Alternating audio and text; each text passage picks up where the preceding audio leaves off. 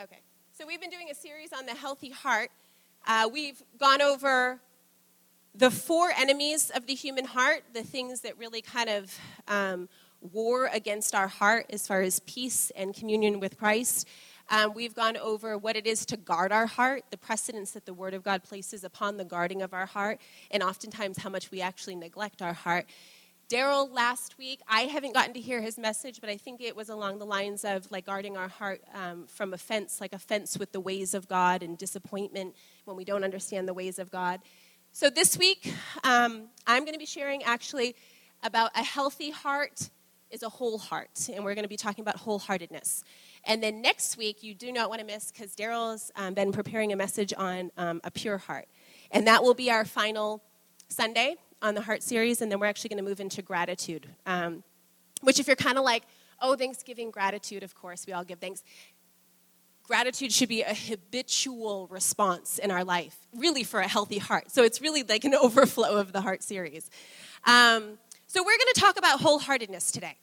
And for most of us in the room, when we hear the word wholehearted, we immediately either have a couple of responses. One of those can be is that wholeheartedness is impossible. That there's no way to be completely wholehearted, that it's somehow unattainable or unachievable, or even when we hear it, it could feel burdensome to us. Then there's another group of people that when we hear the word wholehearted, to be wholehearted, we actually think, I have a desire to be wholehearted, but I feel as though I continually fail in my pursuit of that. And I don't think that there's anybody here in the room or around the globe that could go, yes, wholehearted, I am wholehearted, and I've perfected the pursuit of wholeheartedness, and I'm living victoriously in it. I think it's a pursuit that we work towards. And so 2 things. Number 1, I want to look at biblically the call to wholeheartedness and the joy and the reward of wholeheartedness. But I also want to disarm the place of defeat of when we feel as though we failed, because we're going to look closely at the heart of David, who obviously knew great defeat, but how the Lord qualified him and spoke over him, which is deeply encouraging for all of us.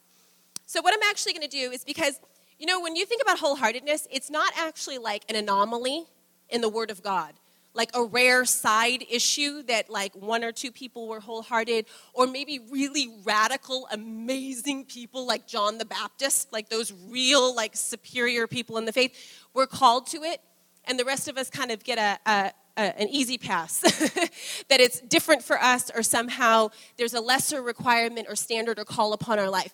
What we're going to look at, and I'm going to read to you just really fast so you can actually get some context as far as the Word of God. But what we're going to look at is it is not only an invitation to every single one of us, it is the call for every single one of us. And I firmly believe that the fulfillment that we have in life, but also the fulfillment that we have in our walk with the Lord, is directly related to pursuing wholeheartedness.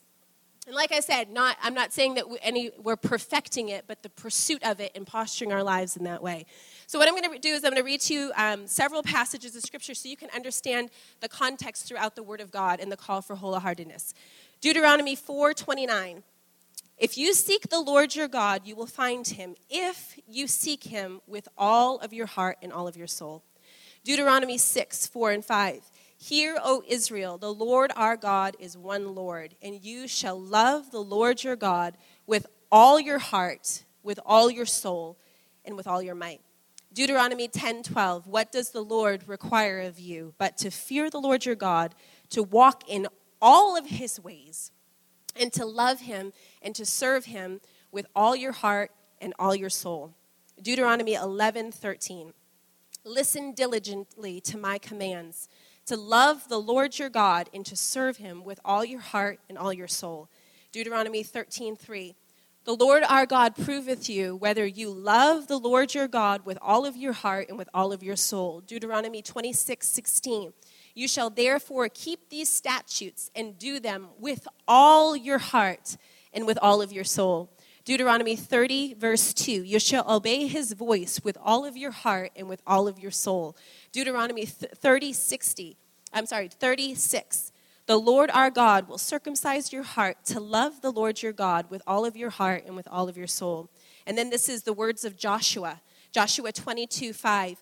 Take diligent heed to love the Lord your God and to walk in his ways and to keep his commandments and to cleave unto him and to serve him, and here's this word again, with all of your heart and with all of your soul. And then the words of Samuel, 1 Samuel 12:20. Turn not aside from following the Lord, but serve the Lord with all of your heart. Only fear the Lord and serve him in truth with all of your heart. And then we actually find the words of David when he is speaking to King Solomon. If thy children take heed to their way and walk before me in truth with all of their heart and with all of their soul. Hear God's word concerning David. This is what was spoken through David. About David, my servant David, who followed me with all of his heart to do that which was right in my eyes. And then Solomon at the dedication of the temple, this is what he spoke, if they return to thee with all of their heart and all of their soul, our prayers will be heard in this place. And then Jehu, 2 Kings 10:31, the Lord said unto Jehu, thou hast done well in executing that which is right in my sight. But Jehu took no heed to walk in the law of the Lord with all of his heart. Josiah, 2 Kings 23, verse 3. The king and all of the men of Judah made a covenant with the Lord to walk after the Lord with all of their heart and with all of their soul, to perform the words of their covenant that they were written in this book. There was no king like him who turned to the Lord with all of his heart and with all of his soul and with all of his might. Jehoshaphat, 2 Chronicles 22:9, he sought the Lord with all of his heart. 2 Chronicles 15, we're actually going to look closely at the life of Asa, so I won't go through it right now. But Hezekiah, 2 Chronicles 31:21, in every work that he began to seek his God, he did it with all of his heart and prospered. And then the psalmist David, most of us are familiar with him. I will praise thee with my whole heart. He also said in Psalm 119, blessed who seek him with the whole heart. With the whole heart have I sought thee. I will keep your law. Yes, I will observe it with my whole heart. I entreated your favor with my whole heart. I will keep your precepts with my whole heart. I cried out to the Lord with my whole heart. I mean, on and on. I mean, this is through the Psalms. It continues. I'm sure I'm boring some of you. But the extraordinary thing is the emphasis in the Word of God toward the totality of our hearts before God. Not the partiality or give it your best go, but what he's calling for is wholeheartedness. Jeremiah 24:7. I will give them a heart to know me, that I am the Lord, and they shall be my people, and I will be their God, for they shall return to me with their whole heart.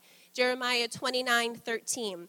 You shall seek me, and you shall find me when you search for me with all of your heart, and I will be found by you, says the Lord. Jeremiah 32:39. I will give them one heart that they may fear me forever, and I will make an everlasting covenant with them that I will not turn away from them, but do good to them. But I will put my fear in their heart, and they shall not depart from me. Yea, I will rejoice over them to do good. With my whole heart and with my whole soul I have sought the Lord. Then Joel 2:12, therefore also now, says the Lord, turn to me with all of your heart. Zephaniah 3:14, shout out Israel, be glad and rejoice with all your heart before the Lord.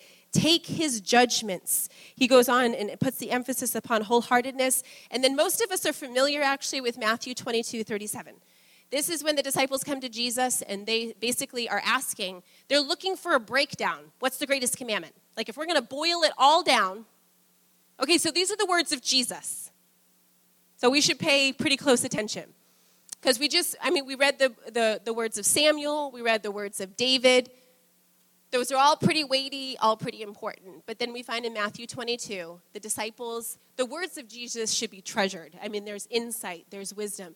So they come to Jesus and they say, if you're going to boil it all down to one thing, if there's one thing and one thing only that we are to do, and what was the words of Jesus? You shall love the Lord your God with all your heart and with all your soul and with all of your mind. And what did Jesus say? He said, this is the first and this is the greatest commandment. And really what's understood from that, the first and the greatest commandment is if you do this first, really everything else will follow after that. Everything comes as an overflow and a byproduct. But he's saying it's the greatest commandment, that it should have the preeminence in our life, that we give heed and we give counsel and we give attention to. Now, let's just think about it this way. How many of us actually place it as the greatest commandment above all else? To love the Lord your God with all your heart and with all your soul and with all your strength. Most of us place an emphasis on trying to eradicate sin out of our life. I'm trying to eradicate this, or trying to fix this, or somehow adjust and modify this. I mean, all the many, many things. We have the list of we should do more, be more, right? We have the list of who we want to be, what we should look like in the eyes of other people, even in the eyes of God. But when he's simply saying, love me with all your heart, all your soul, and all your strength. And now what that actually does is it wipes out the American understanding of we offer him our very best over here. We do it with a wing and a prayer, and we hope his grace covers the rest. Really, I just want to encourage everybody that what we look at in the Word of God today, I understand that there's many that would begin to just say, okay, where is grace in the process of me almost exerting my effort? And what we need to understand is when we look at the Word of God, is first and foremost is that we are imperfect, and even in our effort, we will always be lacking and always be weak. Even in our best of days, us exerting our strength and our energy towards the Lord is never going to be wholehearted or perfect. That's where his grace comes in. His grace comes in is because he sees our frail, weak attempt, and he meets us in that place. He joins us in that place. And the extraordinary thing is that when we actually offer our hearts before him, that he actually comes and increases our desire within us. That's his grace. He brings increase to our lives. I actually love A.W. Tozer. There's two quotes by him. One is, we must never rest until everything inside of us worships God. Another quote by A.W. Tozer, which is completely convicting, is, if you're not worshiping God on Monday morning the way that you did the day before on Sunday, perhaps you're not worshiping him at all. See, we kind of have an understanding that we place God first, right? We place you above all else, above all else, above all else. We place him first, and then we go about our list of priorities and things in life, where it's completely different. We don't place him first and then go about our life. He is at the center, and everything that we are and everything that we do orbits around him. It's centered around. We actually never move beyond him. It's not so much that we've checked him off of our list of priorities. It's that everything, every decision, every thought, that's actually what we're going to find. When he says with all of your heart, with all of your mind, do you even realize that when he says heart, mind, and strength, he basically, what he's defining there is the totality of all that you are. That there is no separation, that all that you are orbits around him. Now you question, is God narcissistic? Why is it that he wants everything I am orbiting around who he is? It's the understanding that you were created for wholeheartedness. I guarantee this to you, that as long as we make excuses for half-heartedness, you are going to live dull, disconnected, frustrated, and without living fully alive before Christ. When we stop making excuses for our half-heartedness, come on, I'm a mom. I run several things. I serve on several boards. I never have an end to the things that I should be doing, the letters of recommendation I need to be writing. I mean, I always have a running list, and some nights I just have to turn it off and go, tomorrow. It's all going to be there tomorrow with new things as well.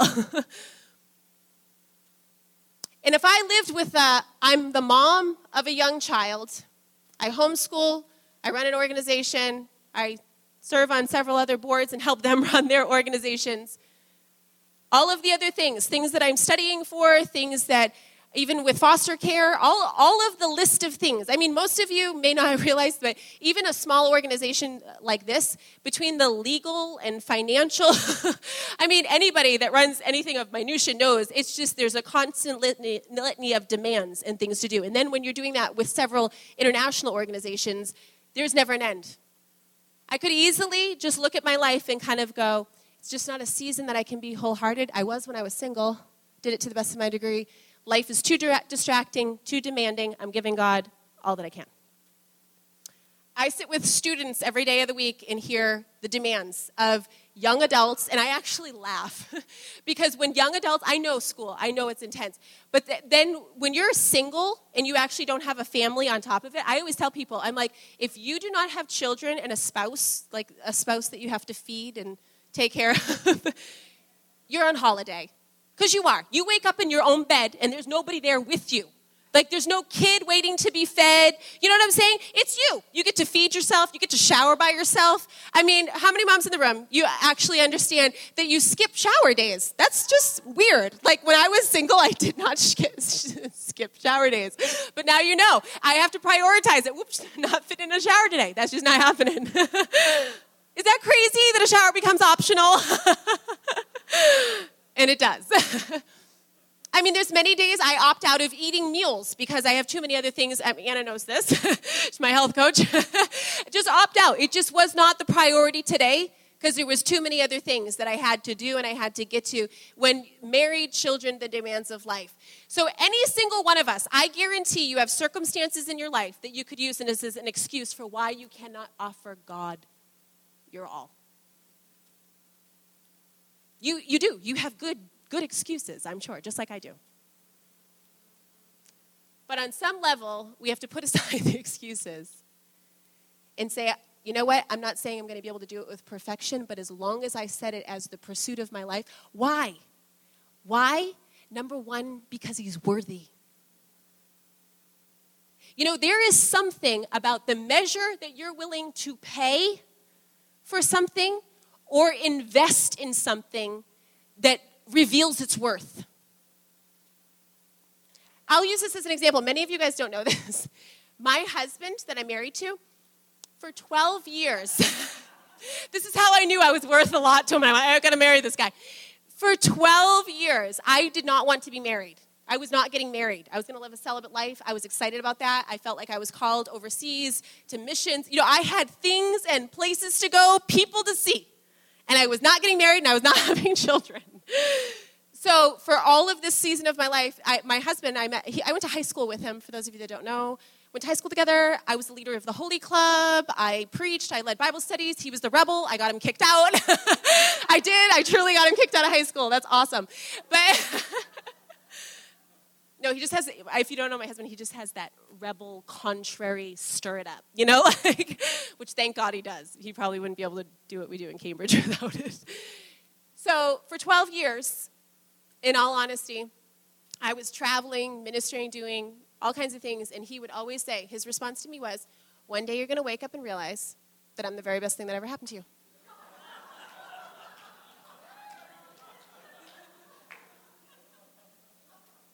I used to look at him and literally think, there has to be a word for people like you. Just unflinching. Like, there's no, 12 years. This wasn't 6 months, 1 year, 2 years, 3 years. You know, we're inching up there in age, you know. Absolutely no flinching whatsoever inside of him. So to the point that I'm in a service one night, and this is me, not going to get married girl, and the guy calls me out and he starts prophesying about my husband, like as far as what we're called to do, and I'm like, oh, you know, and he literally uses the words, he's like, he's brassy. He used the word brassy, and then years later when I would scratch my head and say, what is it? Like, what? And I'm like, that's a good word, brassy. But do you want to know actually what those years actually, when the Lord did change my heart towards marriage and all of that, one of the things that I realized is the great worth that I had in his eyes. The worth that I had to him, because it wasn't like after a year, let's just be honest, after a year, he could have been like, you are not worth the effort. Seriously, am I seriously worth 12 years of effort? According to him, I am. But No, in all honesty, but it declares the worth. There is this story. How many of you guys know the pearl of great price? That there's a merchant that goes seeking a pearl of great price. And what does it say? It says he sold all that he had in order to buy the field. So that speaks of, he knew to him that pearl was worth everything. See, to the next guy, the pearl might not have been worth selling all that he had. There could have even been other people that looked at buying the field and said, it's not worth that amount to me. And they passed it by. But there was one individual that said, I want that field, I'm buying that field, and so therefore I'm willing to sell all that I have for the pearl of great price. And this parable is speaking about Jesus, that he is the pearl of great price. And that we as his people, that it's that place of selling all that we have to purchase the pearl of great price, that place of fellowship and communion with him. The understanding is that he loves all of us the same. He has love for humanity, for mankind, but you have to understand he is definitely going to entrust himself to a different measure to someone that has said, I've sold all that I might have relationship with you. He gives himself on the same appropriate level. That's not the giving of love, but that's the entrusting of relationship. That's the understanding, and this is what we find throughout. I want you guys to turn to 2 Chronicles 15. I don't know how many of you guys know the story of King Asa. 2 Chronicles 15. So this is actually what we find in 2 Chronicles 15, verse 12 through 15. We actually find that King Asa, he calls his people and they make covenant with the Lord to be wholehearted.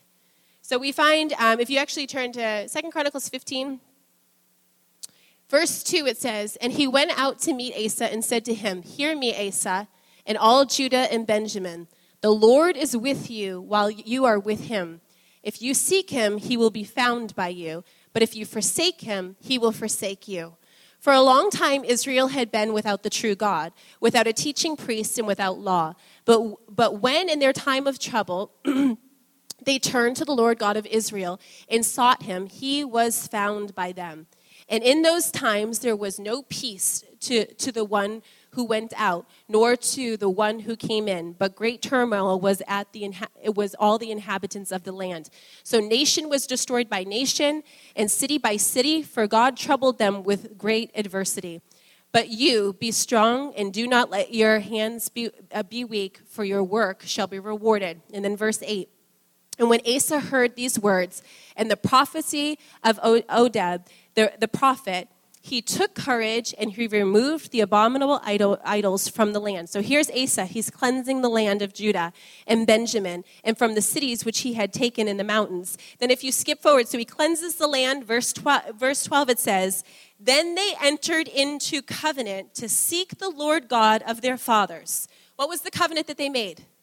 To seek the Lord God of their fathers with all of their heart and with all of their soul. So this is the entire land of Judah that they enter into covenant. And then verse 15, and all of Judah rejoiced at the oath, for they had sworn, and here we see it again, all of their heart, they had sworn with all of their heart and sought him with all of their soul. And he was found by them, and the Lord gave them rest all around.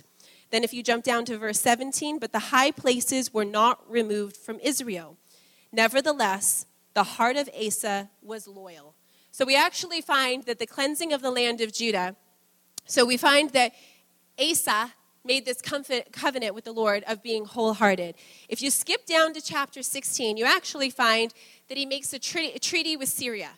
So basically he makes a treaty with Syria, and so that him and Syria can work together to defeat Israel. It kind of goes through this whole relationship and alliance that he formed. And then we find in verse 17, basically he's rebuked by the prophet. The prophet comes and rebukes him, and the word of the prophet says, Because you relied on the king of Syria and have not relied on your God, therefore the army of the king of Syria has escaped from your hand.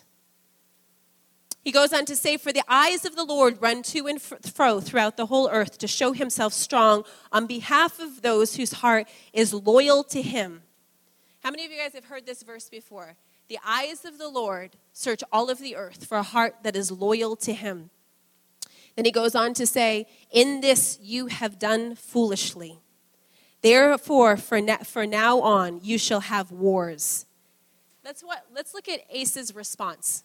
This is important. So the prophet comes, and he says, instead of relying solely upon the Lord, you relied upon the king of Syria and making an agreement and alliance with him. And then, so basically, Asa is rebuked because he didn't rely solely upon the Lord. And what is Asa's response? Then Asa was angry with the seer and put him in prison. Way to go, Asa. For he was enraged at him because of this, and Asa oppressed some of the people at that time. So we find them making a covenant with the Lord to seek him with their whole heart and to be wholehearted before the Lord. We find him making a treaty with the king of Syria. We find the prophet coming and basically saying, how come you didn't rely on the Lord? There were far greater armies that the Lord delivered you. The Lord endorsed you. The Lord did it by the power of your spirit, his spirit, and you did not have to rely upon another king or another treaty or make a compromise with another people. So the prophet rebukes him, and what does Asa do? He's enraged, and he imprisons the prophet. We find after this, Asa gets some nasty foot disease, and so then instead of Asa, then at that point, submitting himself to the Lord and asking the Lord to heal him, he actually hardens his heart, and it says specifically in the Word of God that he sought physicians rather than seeking the Lord. And this is how Asa dies. He dies of a foot disease. Come on, Asa. You cleanse the land of idols. You're called to love him with a whole heart. And it was declared over him that he would love the Lord with a loyal heart. And then he hardens his heart to the voice of the prophet. Can I ask you a question? What would have happened if when the prophet came, Asa repented? Simple, right? Simple. He could have simply repented. So then so this was Asa. He cleansed the land of idols, all of this. It was just 35 years before King Asa that King Solomon was on the scene. Here's another dude with the call to wholeheartedness. How many of you guys know King Solomon? Actually, let's turn really quickly to 1 Chronicles 28. So this is just 35 years prior to King Asa. Not a long time frame. 1 Chronicles 28.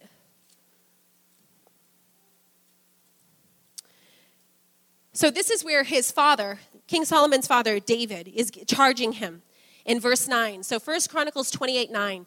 As for you, my son Solomon, know the Lord God of your father, and serve him, here's this word again, with a loyal heart, this wholeheartedness, and with a willing mind. For the Lord searches all hearts and understands all the intents and all of the thoughts. If you seek him, he will be found by you. But if you forsake him, he will cast you off. So we actually find this calling upon Solomon to wholeheartedness. And how many of you guys are familiar with Solomon, with his failures? So Solomon has the call to seek the Lord with a loyal heart. And how many of you guys, we don't have time right now to turn there, but actually let me find it for you so you can look it up on your own. In 1 Kings 11:14, it actually kind of gives the breakdown of what happened with Solomon. Solomon was warned. He was warned, do not take the wives of foreign lands. And the warning was, for they'll turn your heart away from the Lord. And how many of you know Solomon had like 3,000 wives, 3,000 concubines? He took the wives of other lands. And what it says in 1 Kings, and what's spoken about Solomon, is that his heart was not loyal to the Lord his God. It speaks about the downfall of Solomon, how this was the calling that was upon him to be loyal, but instead he actually did not heed the counsel. You could call it a prophetic warning. And instead of heeding it, he took all of these wives, and it was said of him in 1 Kings, this was the downfall of Solomon, that his wives turned his heart toward other gods. So you have this calling upon Solomon. Who is Solomon's dad? Solomon's dad is King David, who we find in the Bible. It's declared of him that he was a man after God's own heart. let's just talk about King David for a second. Was he a man of perfection? Absolutely not. For any of you that do not know the story of David, I'll give it to you in like 4 sentences or less. He's king. While the troops are out to battle, he sees a woman on a rooftop, Bathsheba. He sleeps with her. He gets her pregnant. Basically, he's like, okay, everybody's going to know now that her husband is out to war. How noble. The husband's out fighting. She gets pregnant. So here's David in all of his wisdom. He's like, I'm going to call him back from battle. He's going to go home. He's going to sleep with his wife, and no one will ever know that it's not his child.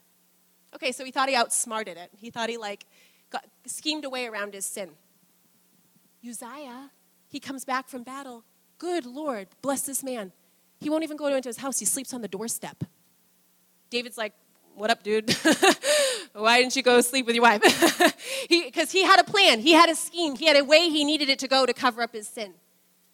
And basically, he goes on to say, I'm being loyal to battle. All my comrades are in battle. I will not find pleasure in my house. So what is David going to do now? How does he cover up his adulterous affair? You know what he does? He plots to have the dude put on the front line and get killed. So not only does he have an affair, an illicit affair, but then he actually schemes for the murder of the husband of the woman. Then once she's done mourning, he marries her. And most of you guys know the story. The child gets sick. He begs the Lord to spare him. The Lord does not spare the child. The child dies. And basically, David goes in. This is the response of David. David goes in and he weeps, he mourns, and he repents. David repents. You know the extraordinary thing is the prophet Nathan came to David. He came exposing David's sin. And you know what David did? What did we see? The story of Asa? The prophet comes and rebukes him. Asa hardens his heart. He's enraged at the prophet, has the prophet in prison. Do you know what David does? The prophet comes and exposes his sin, and David confesses and repents. And now what we actually find of David's life, we find in Acts 13, verse 12. It's declared of David that he was a man after God's own heart. When David was confronted with his sin, he repented. He didn't continue on. He did not harden his heart in that place. He responded rightly. That's actually what we find of David. In 1 Kings, this is beautiful. 1 Kings 15, verse 4, it says, nevertheless, for David's sake, because this was about Solomon and the throne being taken from Solomon. Nevertheless, for David's sake, the Lord his God gave him a lamp in Jerusalem by raising up a son to succeed him and by making Jerusalem strong. For David had done what was right in the eyes of the Lord and had not failed to keep any of the Lord's commandments all the days of his life. That's what's trumpeted over David. And then I love this. Except in the case. Except in the case of Uriah the Hittite. So there's like this clause. He's declared that he did all that was right in the sight of the Lord. David, who was imperfect. David, who sinned, was chief among sinners. If you look at the gravity and the weight of what he committed. But yet, actually, what we find is this place is because of his response to the Lord in the place where he was convicted of his sin, that then he was qualified, and it's that small little except. Except for the case. And see, that's what each one of us need to understand, is that in our pursuit of wholeheartedness, that there may be things in our life that we feel like disqualify us. There may be places where the enemy accuses us and points the finger of, you want to be wholehearted? Well, look at this. Look what you did. This has disqualified you. You're not wholehearted. You're divided in heart. All of those accusations. But the extraordinary thing that David's life shows to us is it was said that he was a man with a loyal heart toward the Lord. The extraordinary thing about David is that it was his responsiveness to repent. He responded to the Lord. Do you know what that actually says? It says that he was not perfected, but he stayed pursuit. What that means is that when you mess up, when things don't go the way of wholeheartedness, when you recognize that you're divided in heart, it means don't give up. You are not disqualified. It does not disqualify you for all of the days of your life or deem you as imperfect or any of those things. What it says is respond rightly. Repent before the Lord. Respond in humility and brokenness, and now keep going. It's the pursuit of your heart. It's not what you've perfected. It's not what I love the Apostle Paul. He says, not that I have already attained, but I keep pressing on. It's that place of saying, regardless of how many times I fall, how many of you guys know that the Proverbs declares, a righteous man falls 7 times, but yet he rises. Wow. It must be like on a timer or something. Oh, does it happen every week? See, I'm in kids' church every other week. I just figured it was my week that it happened. This is what I love. So Psalm 18, I don't know how many of you guys are familiar with this psalm, but this is literally, so it was like the most extended season of, it's when David came back from Ziklag. It's an extended season of compromise in David's life. 16 years of compromise in Ziklag. And he writes Psalm 18. When he returns from a place of compromise, David writes Psalm 18, and he opens it up with, I will love you. David declares, I will love you. It's the determination of our heart. It's the place where we determine to be wholehearted. He had 16 years of compromise in Ziklag. He comes back and he declares, I will love you. That's the place of saying, I am created for wholeheartedness. So although this may be my history, even for 16 years, it is not how I'm continuing, but I'm getting in the race for wholehearted pursuit. David declares, I will love you. I will love you. You know this power of choice? I mean, I'm not getting all humanistic on you here. I'm not like removing the side and the part of God. But there is a place where sometimes we're expecting God to do for us what he has delegated to mankind to do. You know, we sit back and go, God, I want to be wholehearted. Make me wholehearted. No. He responds. He responds to us. Do you realize that it's said of Mary of Bethany? How many of you guys know the story of Mary of Bethany? It's said of Mary of Bethany, she has chosen the good part. She chose the good part. She made a conscious decision. There was the choosing of the good part. And that is the same for each and every one of us. When we look at Matthew 22, when he says, love the Lord your God with all your heart, your mind, and strength. I'm just going to say to you, there is nobody in this room that comes naturally to. I don't care what worship leader is, high on the charts. I don't care what preacher or, book writer or any of those things that you look at. If there is not any more grace upon their life to pursue wholeheartedness. It's very much like this discipline. I meet with people all the time. They're like, I read the word, I'm reading the word, and I don't feel like I'm like growing. I don't feel like But there's a simple analogy. If you have neglected going to the gym for years and you start for like 2-3 weeks, all of a sudden if you're like, it's not doing any good. It's not working. It's not working. It works for everybody else except for me. Stay with it. You continue. I guarantee you stick with it for 6 months to a year, it'll work for you. How about the principle of taking vitamins? How many people are like, I've been taking vitamins for 2 weeks and I just don't feel any better. I don't feel better. You try taking them for a year, 2 years, those supplements and things, that's when you see change and prolonged change because you've stuck with it. And that's the understanding when he says, love the Lord your God with all your heart. If you are waiting for the fire of the Holy Spirit to come upon you and somehow do something supernaturally, it's not going to happen. But I guarantee you, if you posture your life in a specific manner, he will respond. And like I said, it's not that we're taking away from or detracting from the grace of God. That is the grace of God. that when we position ourselves, he comes in his mercy. It's his grace that he responds. So I'm going to go through 4 very practical things with you as far as growing in wholeheartedness, and we're closing out here. Love the Lord your God with all your heart. Your heart is your affections, your desires. So forget the externals of your life. Here we go with the heart. The internal place of our heart, it's the place of our desires. You know, that's the place where we have to be gut honest. If we don't sincerely desire the Lord above all else, we just say that, God, I'm not at the place.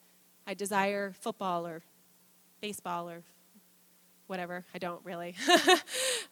There's other things I desire.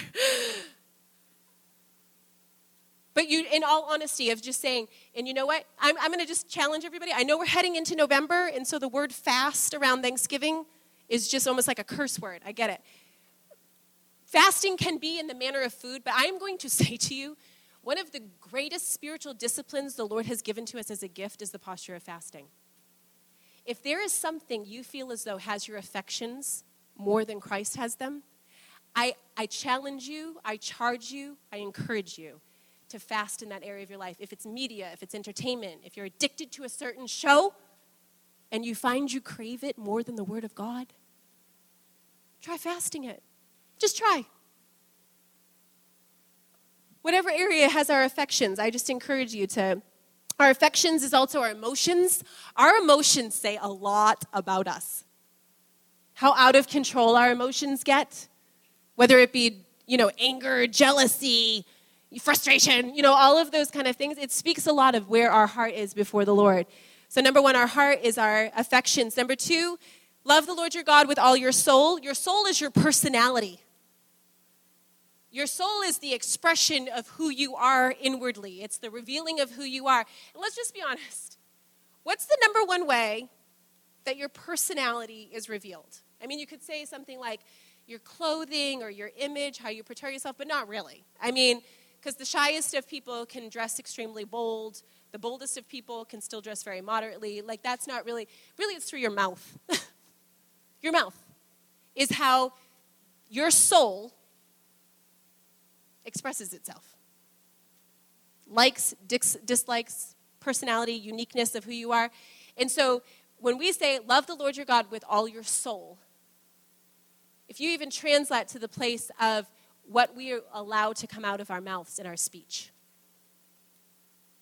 To the degree that we grumble, the degree that we complain, the degree that we gossip, to the degree that we criticize, all of those things, the place of our soul, that in the area of our personality, that it would be surrendered and yielded to the lordship of Jesus Christ. Love the Lord your God with all of your mind. We all know our mind is our thoughts. That we fill our minds with longing and loving many, many things. We fill the meditation of our lives with many things, and it's what we meditate upon. Here's the question. How many of us actually use our mind in worshiping the Lord in the sense that we meditate upon his word? The meditation of the word of God. How many of you guys are familiar with Psalm 119? Blessed are those who keep his testimonies, who seek him with a whole heart. How can a young man keep his way pure? By keeping it according to your word. The renewing of our mind actually comes from the place of meditating upon the word of God.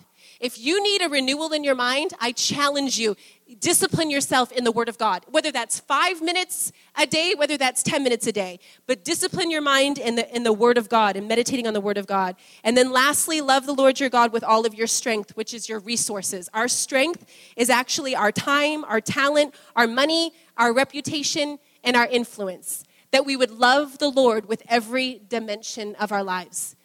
I want us to close out with a word of prayer.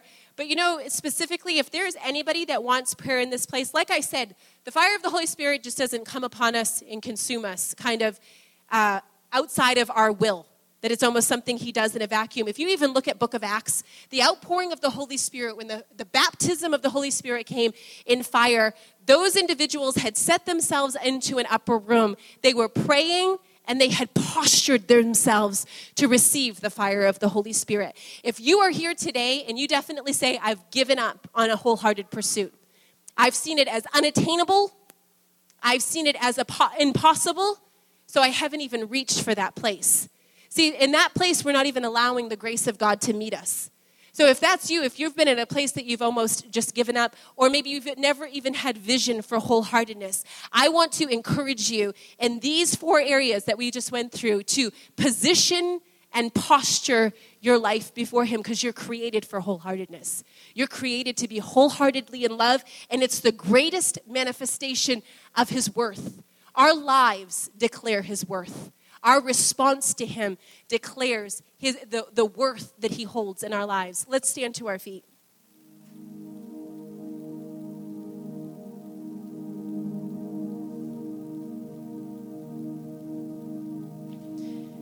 God, we thank you, Father, for how clear your word is, Lord, that we are created to be wholehearted before you. God, to love you with all of our heart and our soul and our mind. And God, we come before you today, Father, as frail, weak humans and individuals. God, knowing that there's many areas in our life, God, that we don't love you fiercely and unrelentingly. God, that we don't love you with all that we are. But God, today we take heart, even with the testimony of David. Lord, that it was declared of him that he had a loyal heart before you. And God, as we see that it wasn't because all of his actions were perfect, but he kept his heart in pursuit. So God, we come before you today, Father, and we ask, Lord, that we would be found as those, Lord, that are in pursuit of wholeheartedness. God, we say that we in no way want to resign our lives to half-heartedness before you. God, we in no way want to resign ourselves to religious obligations of going about the duties that are required. But God, we want to be those, Lord, that are extravagantly in love and abandoned in love towards you. God, I ask you as a community of people, Lord, that you've gathered here in Cambridge, God, would you raise us up as a people, Lord, of wholehearted devotion to Jesus Christ? God, I ask that you would deliver us from mindsets of mediocrity and compromise. God, I ask that you would deliver us, God, from even the gospel of religion that has preached half-heartedness. God, I ask that half-hearted posture that has been acceptable and even set as the standard before us. God, we ask that our mind would be renewed according to the word of God, and that we would see and perceive that which we are created for.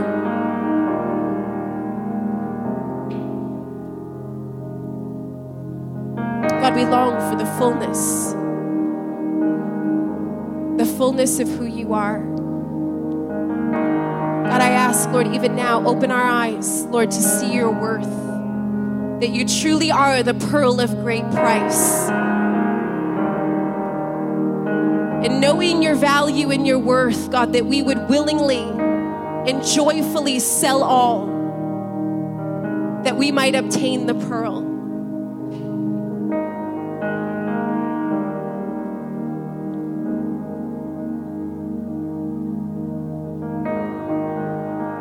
We ask that you would forever lead us, Lord, in the pursuit of wholeheartedness. And God, that we would clearly see that compromises and excuses, Lord, that they only deaden and dull our hearts when you've called us to be fully alive and awakened.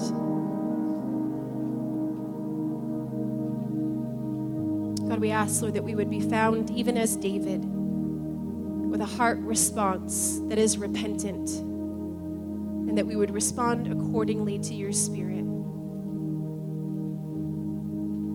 So God, we thank you that you respond to sacrifice, Lord, that you send the fire of your Holy Spirit upon sacrifice. And so God, we say as a body of people, God, that we desperately need a fresh baptism of the Holy Spirit and fire upon our hearts.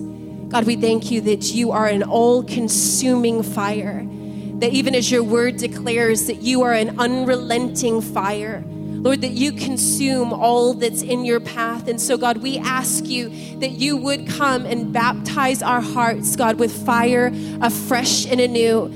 Lord, that you would ignite our hearts with passion and with desire, with longing, Lord, with burning, passionate love for the man Christ Jesus.